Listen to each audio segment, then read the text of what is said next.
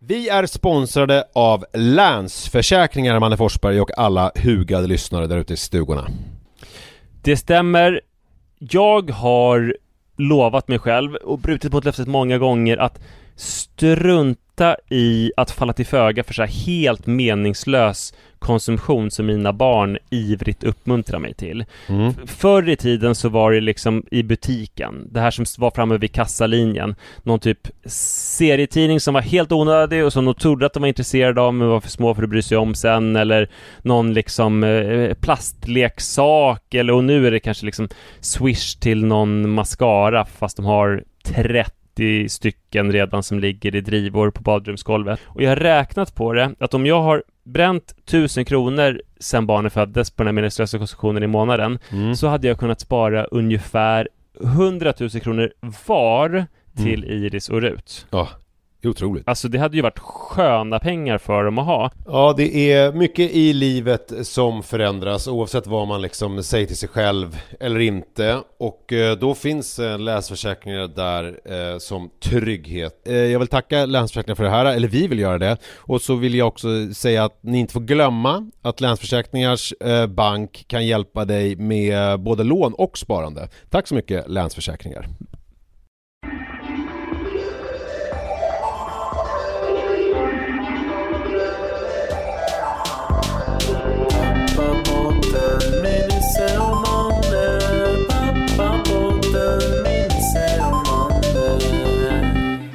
Välkommen till Pappapodden avsnitt nummer 16, eller som vi säger i Spanien, The Says. Och Pappapodden görs alltså utav mig, Nisse Edvall, och Manne Forsberg. Och vi gör det i samarbete med produktionsbolaget Munk. Och den här veckan är vi väldigt glada att säga att Erik Klarén är tillbaks som producent. Och producent Erik, som vi brukar kalla honom. Producent Erik är tillbaks. Ja. Känd för hela svenska folket. Nu kanske vi får lite så här roliga ljudeffekter igen. Just det kan man kanske hoppas på. Vad ska man säga? Jag sitter just nu inte utanför bastun som jag brukar göra här på landet, utan jag sitter faktiskt mitt emot bastun utanför min syrra och hennes mans eller sambo eller killes eller vad man säger stuga och tittar på bastun. Ja. Och jag började sitta i bastun här, men sen noterade du att det blev väldigt konstigt ljud. Så jag sitter på trappen till vår nybyggda bastu. Så det är mycket bastu i den här podden. Det är roligt för att nu sitter du utanför bastun, där jag brukar sitta, och du sitter och jag sitter mitt emot bastun. Ja, vi får se om jag kommer inta en Nisse Edvallsk roll på grund av detta. Det är väldigt, du hade ju lite den rollen förra veckan då när det var när du var lite mer freaky än vad du brukar vara. Ja, men det har visat sig, finns det lite förklaring till det. Det här med att jag känner mig helt utmattad och att jag var på gränsen till sinnessjukdom har visat sig att det var nog borrelia. På riktigt? Ja, för jag mådde sämre och sämre och till slut så var det så att jag var tvungen att nästan vara sängliggande. Och sen sökte jag upp vården. Jag hade haft en fästing ett tag tidigare. Och de tog inget fästingprov, för det kommer de göra om ett halvår om jag får neurologiska bestående men. Men de trodde att det var det. Vänta. Neurologiska bestående men, så som skakningar eller vad är det för? Ja, jag tror det. Typ sådana grejer. Men jag fick en penicillin. Men är de kroniska? Alltså, ja, det här vet jag ingenting om överhuvudtaget. Men jag såg på avstånd att rapport stod på, och där stod det att det finns en kronisk borrelia som en diagnos som av många forskare anses vara en bluffdiagnos. Så det är lite omstritt. Jag skulle vilja säga, finns det en läkare i publiken? Men det är fruktansvärt ointressant eftersom det spelas in flera dagar innan de som lyssnar kan ta del av det. Men, och vi vet ju inte ens om de gör det. Ja, och om de gör det samtidigt vet vi ju inte heller. Men det man kan säga var att så lite av min sinnessjukdom var eldat av den här borrelian, och jag har fått penicillin nu och känner mig mycket mer, jag kommer till sans. Hur stor risk är det att det var en gammal haschpsykos? Inte så stor, tror jag. Det här med haschpsykoser många år senare, det är väl en myt. Är det? Hade du någon sån haschpsykoser då när du back in the days när du höll på med sånt? Inte psykoser, men jag fick lite. Jag hade några obehagliga upplevelser. Oftast när jag hade druckit mig full och sen rökte kunde det bli obehagligt. Att det var lite så här panikångestkänsla och stor vad heter det? Paranoia. Okej. Att jag trodde att alla var emot mig och sådär. Och att jag... Men du känner till det här talesättet, bara för att man är paranoid behöver inte betyda att folk inte är ute efter den. Nej, och det kanske de var.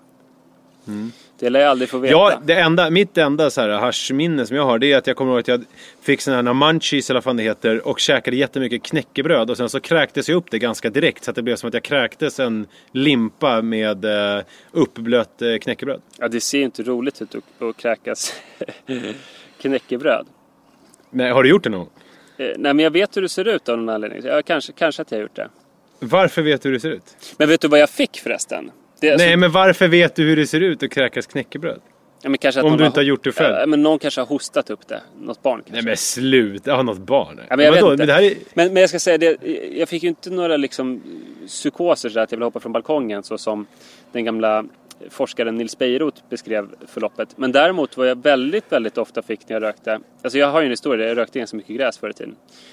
Det var att när jag gick på stan så fick jag en bajsnoja. Att jag visste rent intellektuellt att jag inte hade bajsat på mig. Men det var någon slags tick så jag var ändå tvungen att känna efter. I byxorna liksom. Jag vet inte om jag har berört det här tidigare. Men jag kan ju säga också att jag har slutat röka gräs. Men jag vet inte om jag har berört det här tidigare. Men jag vet inte. Måns Zelmerlöw intervjuade en gång och han berättade att han hade en sån här noja att alltid kolla gylfen innan han gick in på scenen. Ja, men det är precis så. Han vet väl, han har redan kollat den säkert en gång så han vet att den är stängd. Man måste ändå kolla. Jag vet att jag inte har bajsat på mig. Men ju längre tiden går och jag inte har kollat, desto mer så känns det ändå som någonting mellan skinkorna. Så att, ja, det var en väldigt, väldigt irrationell bajsnoja. Men tror du att det är för att Måns Zelmerlöw har ett hasch? Nej, jag tror att det är för att han är kontrollfreak och är rädd för att göra bort. Fast samtidigt, jag minns en intervju när han hade ett par snygga lågskor i skinn, men de var väldigt oputsade. Det är ett av de första tecknen på haschmissbruk. Att man inte putsar sina skor. Vi har fått en spännande lyssnarreaktion faktiskt. Okay. Som jag gärna delar med mig av. Det är på iTunes så kan man ju skriva recensioner och man kan betygsätta oss och sådär. Och det här har en lyssnare utnyttjat. Ska vi ta fram det här? Har du en data framför dig nu? Nej, jag har telefonen. Jag har tagit en skärmdump som jag har lärt mig av dig. Och det är Lillys gamla pappa som är... Vänta, ska vi bara säga hur man gör en skärmdump på en iPhone? Man trycker in då center key där nere, den runda med en fyrkant i mitten. Och samtidigt som man trycker på den här avstängningsknappen upp till. Man trycker på de knappar som finns. Exakt. Han skriver... Lillys gamla pappa skriver... Vänta. Fast inte för länge. För då stänger man ju av. Då blir det här att man stänger av och sätter på den. Herregud, nu känns det som du har haft semester lite för länge. För så intressant är det inte. Hur man tar en skärm. Jag kan säga, jag ska säga det. Nej, det ska du inte. Det är onsdag kväll är det när vi spelar in det. Och jag har druckit 2 glas vin. Jaha, det kan påverka utgången av det. Jag tycker redan att det har påverkat ganska mycket. Lillys gamla pappa skriver: grymt bra podd. Har en 2-årig dotter och igenkänningsfaktorn är hög när jag lyssnar på er. Kan inte prata om hur ni ser på lite äldre pappor. Själv blev jag pappa när jag var 39 och hör väl till de äldre papporna på min dotters dagis. Det är inget jag bryr mig om direkt, men är ändå lite nyfiken på hur ni lite yngre pappor ser på oss som är lite äldre. Då kan jag säga att det låter ju inte som att... Hej förresten, Lillys gamla pappa. Hej. Hej. Det låter ju inte som att du bor i en storstadsregion. För att jag tror jag bor ju i en närförort i Stockholm och har nog aldrig tänkt på någon som är kring 40 som gammal. Och jag tror att om man får barn när man är 39 år i Stockholm så är man ju inte särskilt mycket över snittåldern. Utan tvärtom så tycker jag det är så att jag blir jämnårig med alla föräldrar som har barn som är lika gamla som mitt barn. Att jag tänker inte på någon som är äldre utan vi är liksom på samma plats i livet och därför är vi lika gamla. Så finns det de pappor som sticker ut jättemycket. Och det är ju de som får sin en andra barnkull. När de kanske är 55 år gamla. Att de fick barn när de var 25-30. Och nu har deras första kull blivit vuxen och de har skaffat sig en till kull. Just det. Och då skulle det kännas lite annorlunda när man funderar på om det är en morfar eller en pappa eller sådär. Men med någon som är... Vad är det som händer i bakgrunden hos dig? Det visslas. Jag är ju precis nära jag sitter på vår strand och har framför mig Malmbaden där det spelas volleyboll. Gud, vad härligt. Så det spelas volleyboll och det är måsar också här och lite vågskvalp som hörs. Det låter jättehärligt. Jag hoppas att det inte stör. Men så om jag skulle träffa Lillys gamla pappa så skulle jag aldrig tänka på... Jag skulle inte tänka på dig då som gammal överhuvudtaget, utan tänka på oss som jämnåriga. Och det blir liksom åt båda håll. Om det är någon som är yngre än jag så tänker jag att den är nog lika gammal som jag. Om det är någon som är äldre så tänker jag också att den är lika gammal. En pappa som jag börjat umgås med på lekplatsen visade sig vara 39. Och jag hade nog tänkt att han var lite yngre än jag. Så att jag tappar liksom hela åldersgrejen. Så jag tänker inget speciellt om folk som är i Lillys pappas ålder. Du dömer inte dem på något vis? Verkligen inte. Välkommen till Ödleparken i Hägerstensåsen, Lillys gamla pappa. Där liksom blodspillan händer. Fina bilder du hade lagt upp där på Facebook. Ja, tack. Det verkade vara uppskattat. Ja, men jag kan säga, det är 2 grejer jag tänker på när jag hör Lillys pappa berätta. Det är lite samma sak som du. Att man har ju en del dagisföräldrar som är äldre. Och då är det ju ändå, man har ju det här gemensamma, man har jämnåriga barn. Så det blir ju någonstans att man är, som du säger, jämnåriga. Så jag tänker inte så mycket om det. Däremot fick jag höra av en kollega då när jag var i Göteborg en liten sån rolig vits på hur man i Stockholm vet om det är en farfar respektive morfar som är ute med sitt barn eller om det är en gammal pappa. Vet du hur man vet se det? Nej. Det är att den gamla pappan har sneakers. Ja, men det stämmer ju övrigt... det gamla pappan säger, då blir det väldigt roligt. Så att då vet man inte om Lillys pappa, om han känner igen sig då att han har sneakers, då vet han att han är en riktig gammal pappa av den ordentliga skolan. Men då kommer ju alla efter att tro att jag är en morfar eller farfar då, eftersom jag har sneakers när jag går ner på lekplatsen. Men du är ju ung. Ja, det är sant. Ja, det ska ju vara någon som ser ut som en farfar fast har sneakers. Jag fick även, apropå detta, höra nu. Jag hade besök av några vänner här som har en 2 månaders bebis. Och hon är ensambarn, mamman. Men hon har nu, hennes pappa väntar barn. Sitt andra barn alltså. Så att deras son kommer alltså få en morbror som är 3 månader yngre än vad han är. Sånt där är så otroligt märkligt när det händer. Ja, så att det är ju också en gammal pappa. Jag undrar om han har gympaskor.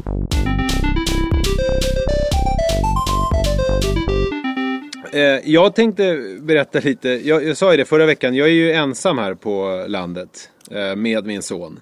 Li jobbar ju i stan med en tv-produktion. Hon är stylist för det här Trini och Susanna stylar om Sverige eller vad det heter. Ja.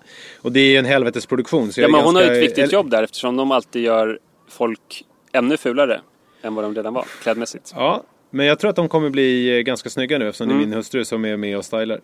Men hon jobbar ju verkligen arslet av sig. Så jag är ganska glad att vi har flytt stan och är på landet. Men det här kommer bli ett ganska, känner jag, alltså idylliskt nu, det som jag beskriver. För att jag har det så jävla bra, man. Och dina föräldrar är inte heller där, eller din syra? Nej, just nu så har jag varit ensam helt med Manne här några dagar. Nu, och då, det liksom... Nu blir det lite så här tidningen Mama, alltså någon slags Instagram-filter på min tillvaro. Det kan det få bli när man är lite så här myspackad som du. Misären är väl att du har suttit och druckit dig lite bladig när han har samlat här. Så är det. Alltså om man kan börja med kvällarna så har det varit otroligt mysigt. Häromkvällen då så la jag Manne och så är det ju helt knäpptyst här ute. Det är ju liksom mitt på landet. Då hade jag tänt bastun innan jag nattade Manne så hade jag tänt bastun. Så att när han hade somnat, då blandade jag till en Manhattan on the rocks. Och sen så la jag in 2 vedklabbar i elden. Och sen satt jag och drack min drink. Och sen så gick jag ner i bastun. Och då tänker ni lyssnare så här: men gud, hur kan du lämna sonen och gå ner i bastun? Jag har ju en babymonitor givetvis som är batteridriven, som jag inte har med mig in i bastun, för jag är inte dum i huvudet, för jag vet inte hur mycket värme den klarar av, utan jag hade den utanför. Så att jag såg den genom ett fönster, och då är det ju en indikator, en ljusindikator som signalerar om det händer någonting, för den är ju också gjord för att vara i stimmiga miljöer där man inte nödvändigtvis hör vad som händer, utan man bara ser, nu är det någon typ av aktivitet. Varför kunde du inte ha den i förrummet till bastun, så hade du sluppit titta på ljuset? Jo, men jag har den ju i förrummet. Ja, det var men det fönstret inte... du menar. Ja, okay. Men alltså jag är ju inte helt säker där. Om jag häller på vatten på och sen så liksom fräser det till och jag sitter där inne, så vet ju inte jag om jag hör exakt vad Manne gör, utan då ser jag ju, nu händer ingenting. För jag tyckte det lät underbart tills du sa att du satt och kollade på den där hela tiden. Nej, men det gjorde jag faktiskt inte. Ja, okay.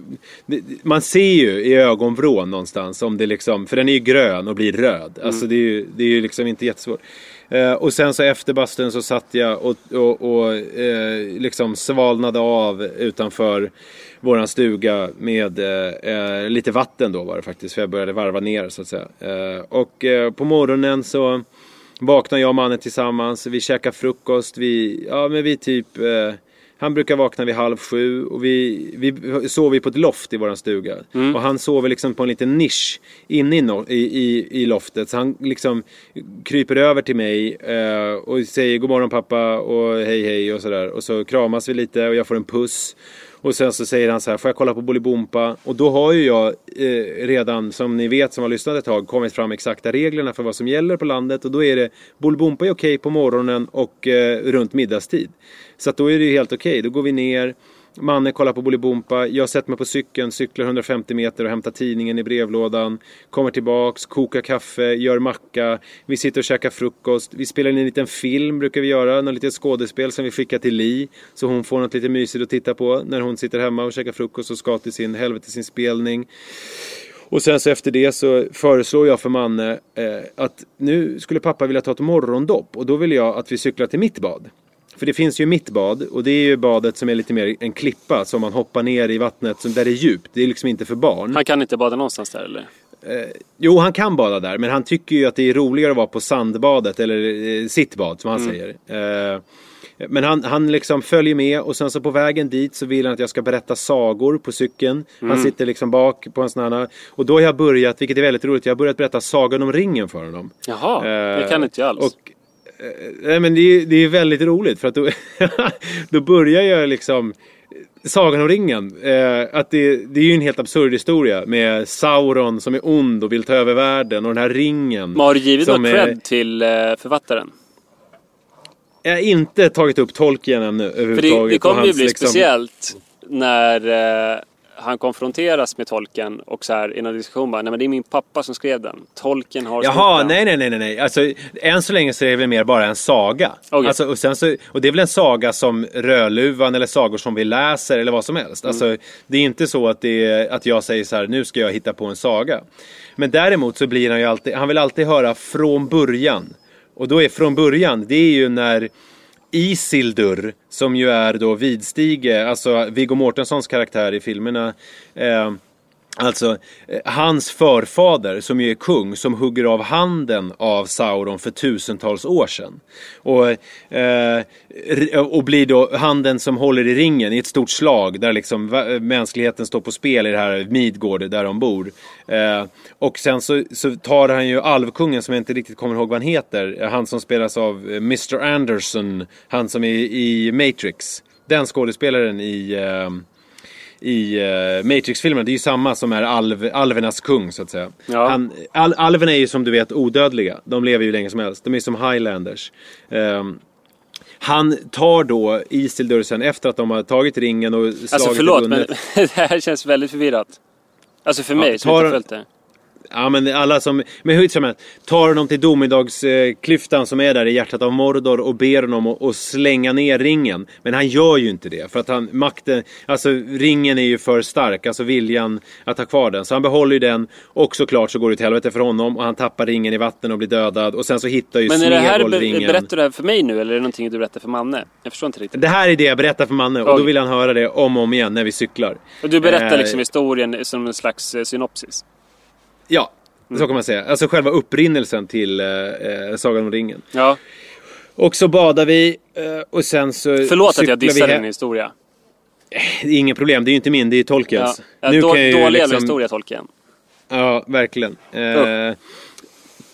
Och sen så är vi hemma och sen så antingen då så lagar vi till lite matsäck, eller jag lagar till lite matsäck, och så cyklar vi till stranden eller tar bilen till stranden. Mannen vill ofta ta bilen, han vill helst inte cykla. Han tycker det är roligare att ta bilen. Och han sitter bredvid mig då i förarsätet, eftersom vana lyssnare vet ju att när det är två vuxna så får mannen sitta bak, men nu är jag ju ensam, så då får han sitta bredvid mig. Perfekt. Och då vet du vad han gör? Han växlar. Jaha. Så att när jag kör ettan och så trycker jag ner kopplingen, så tvåan säger jag, då lägger han i tvåan. Han kan ju siffror. Och sen så gasar jag, och så trean, så trycker jag ner kopplingen, så lägger han i trean. Och han är jätteduktig. Alltså, men det är ganska svårt, det är ett speciellt knyck. Speciellt mellan trean och fyran, vilket på de här små landsvägarna när det går mellan 70 och 50 är ganska frekvent använt. Så jag är väldigt bra på att dra den upp och ner mellan trean och fyran. Ja, det är jätteimponerande. Och sen så badar vi, och han är som en fisk i vattnet. Han är helt galen. Han, liksom, han kan ju inte simma, men grejen är då att vi kommer till stranden och vi står vid strandkanten, och så ska han säga klara, färdiga, gå, och då springer jag ut. Det är en väldigt långgrund strand som du kommer ju såklart bli varse, så du ska ju hit om 2 veckor. Jag ser väldigt mycket fram emot detta. Och så springer jag i, och sen så kommer han efter, och så kastar han sig också precis som jag, och sen så håller vi på och leker i vattnet i en kvart eller någonting tills han blir helt bråfrusen. Och så säger jag, nu får du göra 3 lekar till och sen måste vi gå upp. Och det funkar skitbra, han väljer 3 lekar. Oftast ska det avslutas alltid med att jag ska snurra honom upp, och det betyder att jag drar honom i armarna som en motorbåt så att säga, på väg upp på stranden igen. Och sen så hänger vi iväg till stranden. Eller hänger vi kvar på stranden ett tag. Och sen så åker vi till affären, köper lite middagsmat. Och sen så åker vi till det lokala snarna. Det är, vad heter det, några bönder här som har en liten grönsaksmarknad. Där de säljer gurka och sallad och sånt där som man köper. Jag tror här måste det nog komma något men. Eller liksom något hotfullt som tonar upp sig i horisonten. Men grejen är då att så köper vi sån här gurka som är. Men den här gurkan, den är som i Grekland. Den är besprutad sin helvete. Nej, men den är som i Grekland, du vet, den är så här som melon. Oj. Alltså det är något helt annat. Den är så god, så det finns inte. Och mannen älskar den där gurkan. Han vill ha liksom en halv decimeter tjocka bitar som han går och gnager på som frukt. Och och så käkar vi middag ihop, och sen så är det läggdags, och du vet, det bara flyter på. Och sen är det verkligen lite inte vin, jobbigt. och sen är det bastu. Ja. Och så känner du som en kompetent förälder som också får ett stort utbyte av din son. Ja, och det är... Men vad är konflikten? Men grejen är då, alltså jag sa ju att det skulle vara lite Instagram-filter på det här. Och kanske inte att det finns jättemånga konflikter. Jag tror ändå, man måste ha en konflikt. Men problemet är ju, det funkar så jävla bra när vi är själva. Vad betyder det här? Vad betyder det här egentligen? Jag vet. Du börjar känna att du vill inte att Li ska återvända. Ja, men det är det som är problemet. Ja. Är det som är problemet? Ja. Är det jag vill? Det är nog det du vill. Nej, men när allt flyter på så himla bra. Ja. För att idag... För du har ju berättat tidigare om hans mammighet när det är tillsammans allihop och sådär. Att han väljer henne före dig. Nu kommer ju sveket kännas ännu större när ni har haft den här idylliska tillvaron tillsammans. Jag har inte tänkt på det sveket, men däremot så kände jag direkt idag när min syrra och hennes snubbe och deras dotter kom hit, att jag helt plötsligt blev irriterad på Manne på ett sätt som jag inte har blivit på hela tiden när vi är ensamma. Jag fick ett utbrott på honom helt i onödan, för då var det att han hade bajsat, och sen så kom Vivi då, hans kusin, med en vattenflaska som han ville ha, så då sprang han iväg utan att tvätta händerna.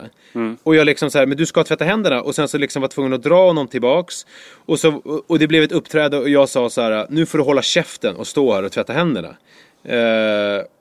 Och helt plötsligt så blev jag så här sur och på ett sätt som jag inte har varit på en vecka. Och då undrar jag, är det den här yttre stimulin? Alltså är jag liksom så possessiv gentemot min son att jag inte kan tolerera att det kommer någon annan typ av så att säga frestelser för honom som gör att han drar iväg åt ett annat håll. Han som tappade pappafokus i 2 sekunder.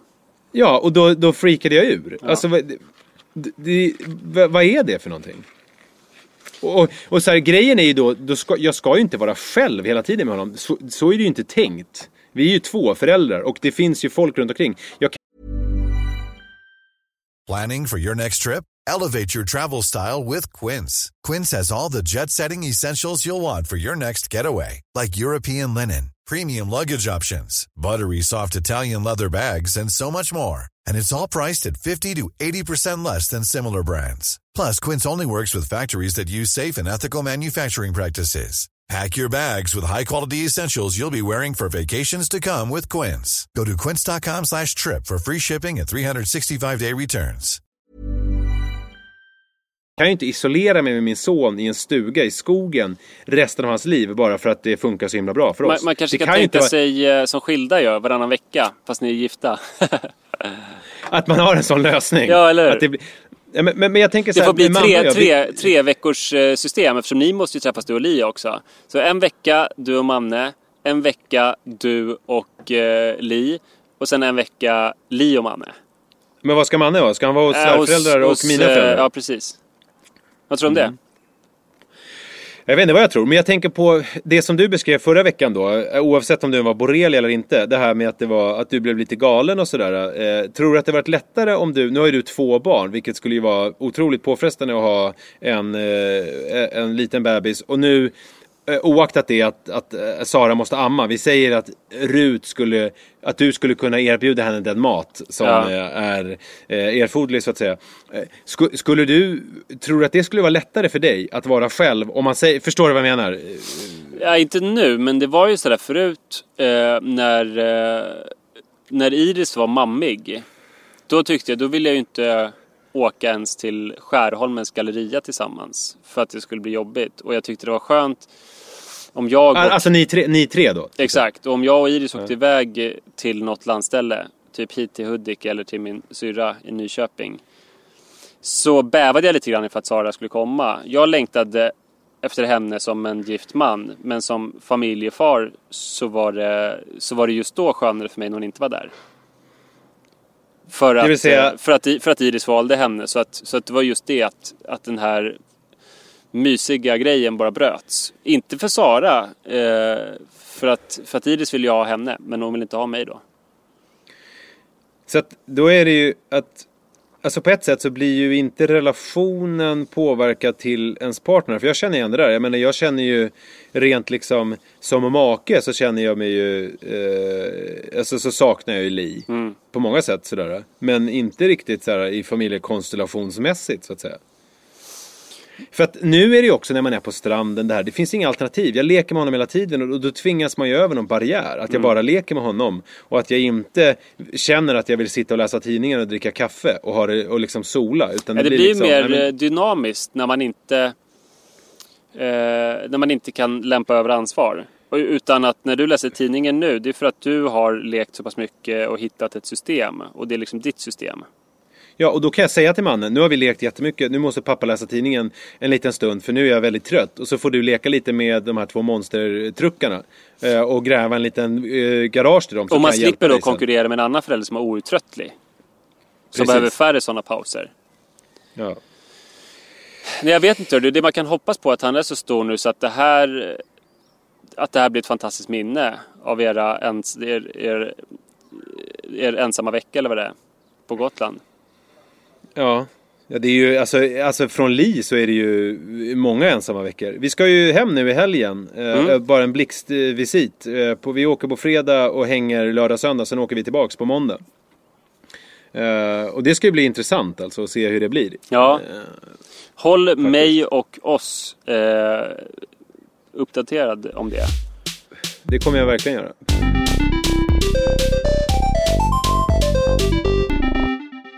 Själv så har jag också haft det väldigt mysigt med hela min familj här. Det är skönt nu när borrelien är lite behandlad och min mamma och pappa också här, så att de erbjuder lite avlastning. Och Iris har haft det väldigt mysigt. Förlåt, vad skulle du säga? För du sa ju att ni skulle fly till Hudik förra veckan då när vi pratade.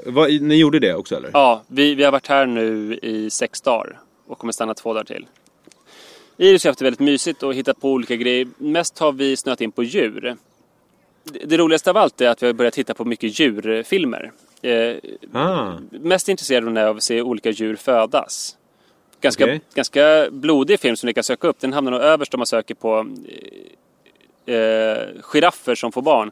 En man som står i öknen och drar ut en giraff ur en större giraff. Men Iris tycker det är fascinerande. Men tycker man inte att girafferna borde klara sånt själva? Man tycker verkligen det, men det ser inte alls ut som de skulle klara det. Men det kanske är om man är van vid att få hjälp av människor så blir man beroende av det. För det här var ju en domesticerad giraff.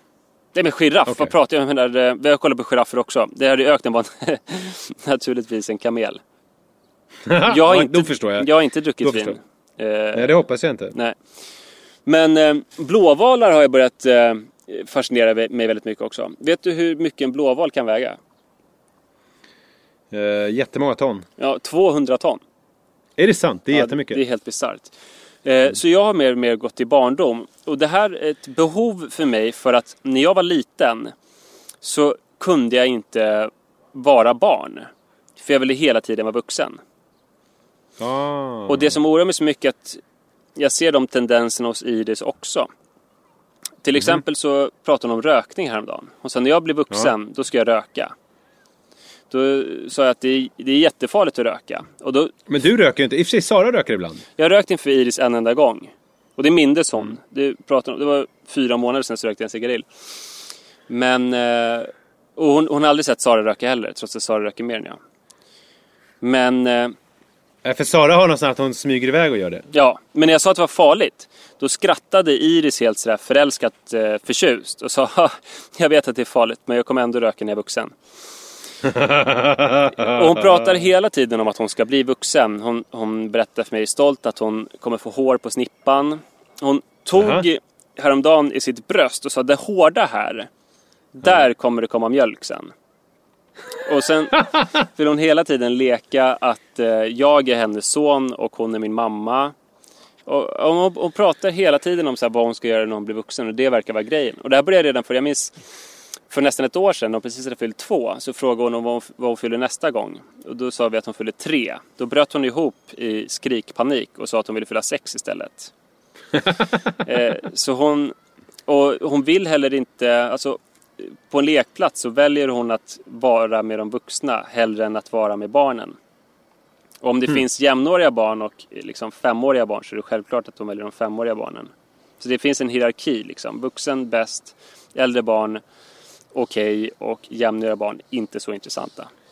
Har du kollat det här med dina föräldrar hur du var? Alltså, ja, jag var ju du sån också? Jag var ju precis likadan och det minns jag. Och för mig tog det ju sig ganska extrema uttryck. Jag började till exempel röka fimpar när jag var 5 år gammal. Är det sant? Ja, jag gick omkring, alltså jag tog så här kvällscykelpromenad, eller jag kan ju inte prata, klockan är för mycket för mig. Cykelturer på kvällarna.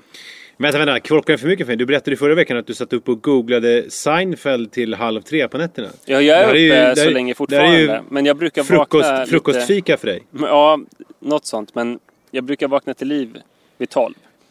Alltså, rent kognitivt. Men jag åkte i alla fall runt som 5-åring och letade efter fimpar. Och till en början vad menar man när man säger kognitivt? Hjärnmässigt, som har med hjärnan att göra. Kognitiv verksamhet, alltså tankeverksamhet. Så att just nu är du bara ett fysiskt knippe grejer som rör sig. Ja. Det är ingen hjärna med. Nej, det känns inte så mycket hjärna. Ja, men de bästa fimparna var ju de som var långa och som folk hade slängt utan att trampa på dem. För då kunde jag bara ta och röka direkt. Men hade du tändare då också? Eller nej, först hade jag inte det. Utan då kunde jag bara ta dem som folk hade lämnat glödande. Men sen började jag ta med mig tändare också. Så jag kunde röka de här fimparna. Och jag tyckte inte att det var så gott. Så det var framförallt att det kändes så vuxet. Och allt som var vuxet, hade dessutom någon slags sexuell botten. Så att jag blev liksom kåt när jag rökte den där cigaretten, om du förstår. Men var du 5 år då? Ja, och en kväll så kom jag hem och mamma skulle lägga mig och känna att jag luktade rök. Och då fick jag ju krypa till korset och berätta allting. Och vad sa hon då? Hon bröt väl ihop. Det var ju en märklig grej att ens 5-åriga son var en sån som letade fimpar och rökte dem. Jag snodde ju såna här små snus. Min mamma höll på att slutade röka, men då var jag ju 10-11. Snodde en sån här mini-catch som det hette. Satte mig på min BMX och cyklade iväg och satte mig bakom ett elskåp och runkade och snusade. Ja, det är exakt så för mig. Att det fanns att allt som hade med vuxenvärlden att göra, det var liksom sex. Man kunde inte skilja dem åt. Rökning och snus, det var sex. För det som låg i framtiden, det var ju så här. Man fick röka, man fick snusa. Man fick dricka, men det kände jag mig för ung för. Och så fick man ha sex liksom. Det var de vuxnas privilegium. Men det är roligt att du var 5 och jag var 11. Ja, jag var lite tidigare. Och det är därför vi kan vara vänner över generationsgränserna. Du är ju 3 år äldre än jag. Så du är egentligen då 3 år äldre än vad jag är? Kognitivt. 2 år äldre va? Eller, nej jag kan inte räkna. 3, ja, precis, jag är 3 år äldre. Men sen, hörde du att jag direkt anammade det nya uttrycket kognitivt på ett jävligt smidigt sätt? Du är extremt läraktig. Ja. Men sen när jag gick i lågstadiet, jag tror det var i 1:an, så gick jag och köpte en rakhyvel. Och började raka mig. Och det var, jag gömde den här rakhyveln, och jag blev ju kåt av det också, eftersom det var en sån här förbjuden vuxengrej. Jag gömde den bakom böckerna i bokhyllan tillsammans med porrtidningen och typ ciggen. Men hade du någon gång kombinerat de här tre så att du satt och kollade porr med en fimp i munnen och rakade dig samtidigt? Det skulle förmodligen vara livsfarligt. Det låter så. Då jag gjorde det inte. Men undrar om det Monica Zetterlund gjorde när hon gick bort. Så var det säkert. Med så här gammaldags rakkniv och en cigg och så. Men det fanns olika orsaker. Dels så kändes det ju vuxet bara det att raka sig. Och förbjudet och härligt och upphetsande. Men sen var det också så att jag hade läst någonstans att om man rakar sig tidigt så får man en bättre skäggväxt. Och min förhoppning var att jag skulle kunna ha ett helskägg redan som liksom 12-åring. Just det. Men det hade du ju inte. Nej, men jag lever ju drömmen eftersom jag skaffade helskägg så fort jag kunde och har fortsatt med det i princip oavbrutet. När hade du ditt helskägg från första liksom? Första gången var sommaren efter gymnasiet. Och då var det... Var det lite mer mäktigt Hela Vinjad eller vad han hette? Han svenska Guantanamo-spretet. Ja, precis. Ja. Det var inget vidare skägg. Men märkte då att om man tog sig över en barriär på kanske så här 4 veckor så blev det så långt så det flätade ihop sig lite över luckorna. Just det. Men alltså, kan du, om du nu, vad drar du för paralleller till Iris? Eller vad tänker du med det här? Nej, men det finns ju, hon har ju inte börjat med de här grejerna, men det finns ju beröringspunkter. Jag var ju också så att jag hon har inte börjat med de här grejerna. Nej, det hoppas jag inte. Som tur är. Nej, men på barnkalas till exempel så satt jag med de vuxna i köket liksom, och snackade med dem. Jag tyckte att det var mer spännande. Och det är därför som jag nu tycker det är så kul att få vara i barnvärlden. Att få läsa på om blåvalar eller leka på lekplatser. För jag gick ju miste om någonting. Och det är jobbigt om Iris utvecklar den här vill jag bli vuxensidan så pass mycket så att hon och jag lever olika världar. Att hon lever ett prematurt vuxenliv medan jag går in totalt i barndom. Och hon blir din mamma helt enkelt? Ja, hon kanske blir det på riktigt att det slutar vara en lek. Och hon liksom du sitter och väntar på pannkakor medan hon står vid spisen och röker och gräddar plättar. Ja, och jag säger någonting obegripligt om blåvalar. Något lite så här autistiskt stört. och hon säger så här, det blir nog bra gubben. Jag har fått hår på snippan. Ja, men det är jag lite orolig för att Sara var också så där att hon hade nästan lite elitistisk grej. För min fru har ju alltid varit överbegåvad. Och som barn, nu är jag inte säker på att hon skriver under på min beskrivning av det. Men som barn har jag förstått det som att hon nästan såg ner lite på barn. Okay. För att de var dåliga på att bädda sängen och de skrev lite dåligt och kunde inte hoppa så högt. Och liksom, att hon tyckte att hon hade passerat det stadiet. Och att hon hade sällat sig till vuxenvärlden som 6-åring. Hon började ju tidigt, redan som jag tror 2,5 eller 3-åring så cyklade ju hon på sin 3-hjuling till tunnelbanan för att åka iväg med tunnelbanan helt själv.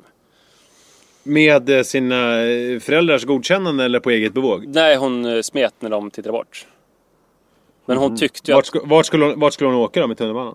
Det minns hon inte. Så här många år senare. Men hon tyckte ju hon tyckte att hon var mogen nog för det.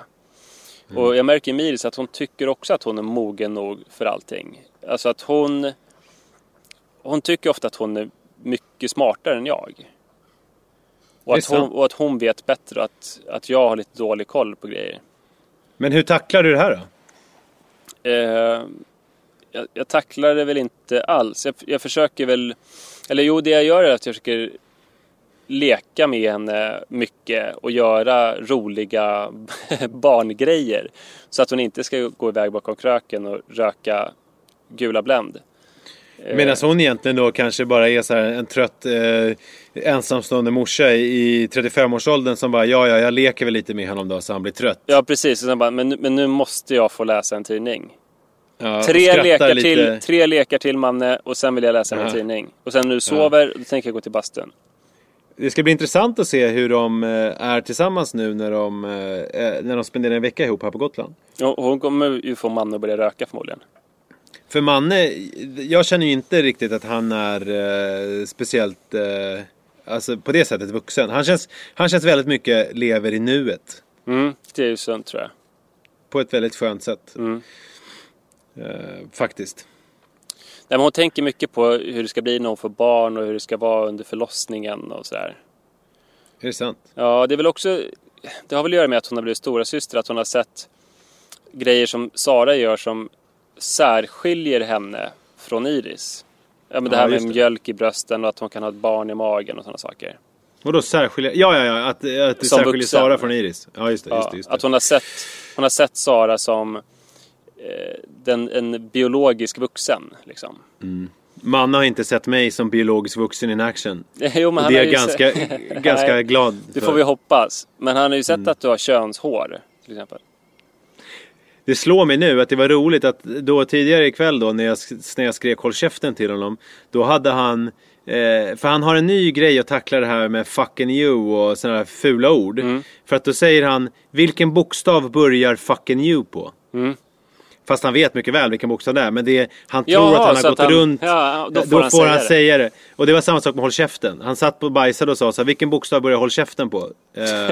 Och sen så använder jag ju just det ordet. För att då frågar han så här, vad betyder håll käften? Han också, och det vet han ju mycket väl också vad det betyder. Men så här, vad betyder håll käften? Vad betyder fucking you? Fast jag har ju förklarat det för honom många gånger. Det är ju precis som när Emil vill lära Ida vilka fula ord som finns och som man inte får säga. Exakt. Men det är ett sätt från dem sen. Och sen säger jag så här, Emils pappa går inte på det. Nej. Och jag sa ju då, det där får man absolut inte säga. Och sen så 2 sekunder senare så skriker jag samma sak. Vilket han ju sen påpekade. Du sa håll käften. Så bara, ja, jag gjorde det. Pappa var dum. Det tycker jag var bra av honom. Men jag vet inte. Har du någon lösning på hur man ska tackla? Du vill ju också alltid vara vuxen. I alla fall när du var tonåring. Var det så när du var barn också? Alltså, ja, men jag var ju sådär, jag känner igen mig jättemycket i det där. Att gå och sitta och prata med de vuxna när det är barntillställningar och sånt där. Och vara liksom center of attention så. Men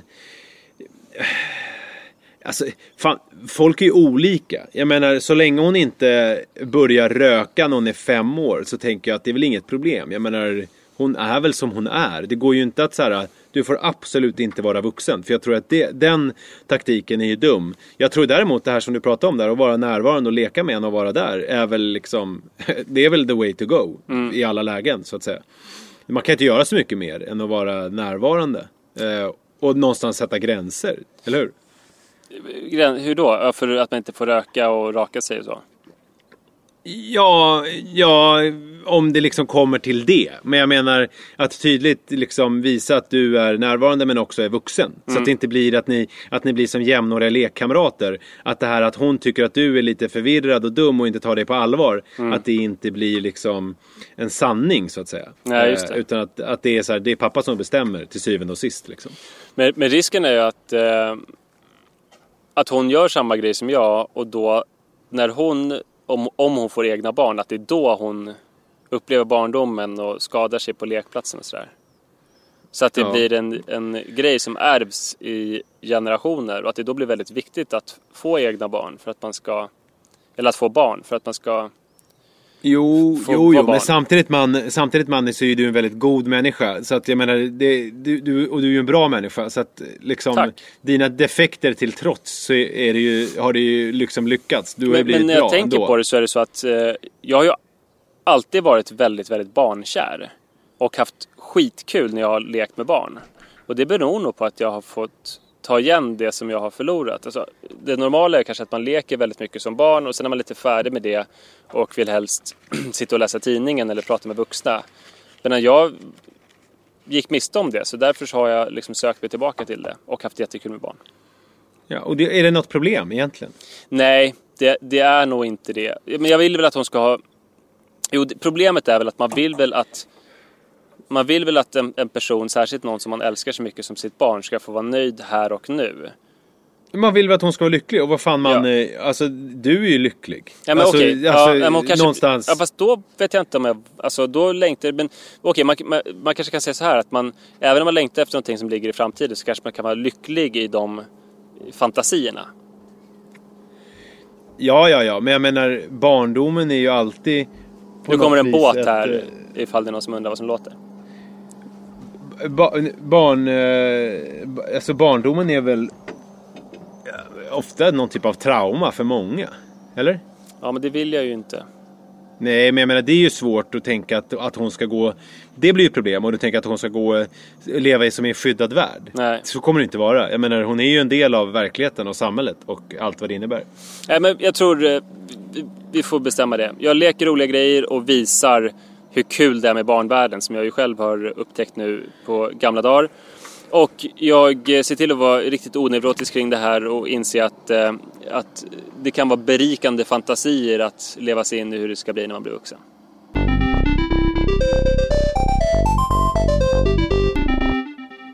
Vad är det för typ av motorbåt? Det är en jättefin motorbåt. Den har något kapell. Det är som en stor... Den har lättmetallskrov. Men är inte en Buster utan någon annan. Och nu jag är jävligt sugen på att åker åka någon slags båt. ärevarv här kring stranden. För att visa upp sig. Ska vi låta den där motorbåten vara slutljuden i den här Pappapodden avsnitt nummer 16? Ja, det gör vi. Tack snälla för att ni lyssnade och för att ni fortsätter lyssna och för att ni skriver uppmuntrande saker om oss. Och, ja, jag är glad att jag har lärt känna några av er. Det är ju kul också, har jag hört av producent Erik, att det läggs upp bilder på Instagram på folk som gör vad de gör när de lyssnar på Pappapodden typ. Ja, det var till exempel någon som runkade. Gud vad det låter nu. Ja, förlåt, men nu är den väldigt långt bort, men den gasade upp ordentligt. Ja, men jag tycker hur som helst, om ni hör det här trots motorljudet, att det är väldigt roligt att det händer, att det läggs. Men det var upp ett grejer på skämt, alltså, Instagram. det var ju inte någon som runkade när du lyssnade på Pappapodden. Ja, jag hörde inte det för att det var så mycket ljud i bakgrunden. Det kanske var lika bra. Ja, det är jätteroligt att se hur ni ser ut när ni lyssnar, tycker jag också. Och vill man komma i kontakt med oss så är det pappapodden@munk.se och då är det Munk med CK, och så finns vi på Facebook och då är det Pappapodden. Och vi kommer igen nästa vecka och vi gör den här podden i samarbete med produktionsbolaget Munk, och det är Erik Klarén som är producent och redigerar det hela. Sa du mejladressen? Jag tittar bara på båten. Jag sa mejladressen, jag kan säga den igen. Ja. Pappapodden@munk.se, Munk med CK. Tack snälla för idag. Bra. Vi hörs om en vecka. Eller något sånt. Ha det fint. Hej då. Hej.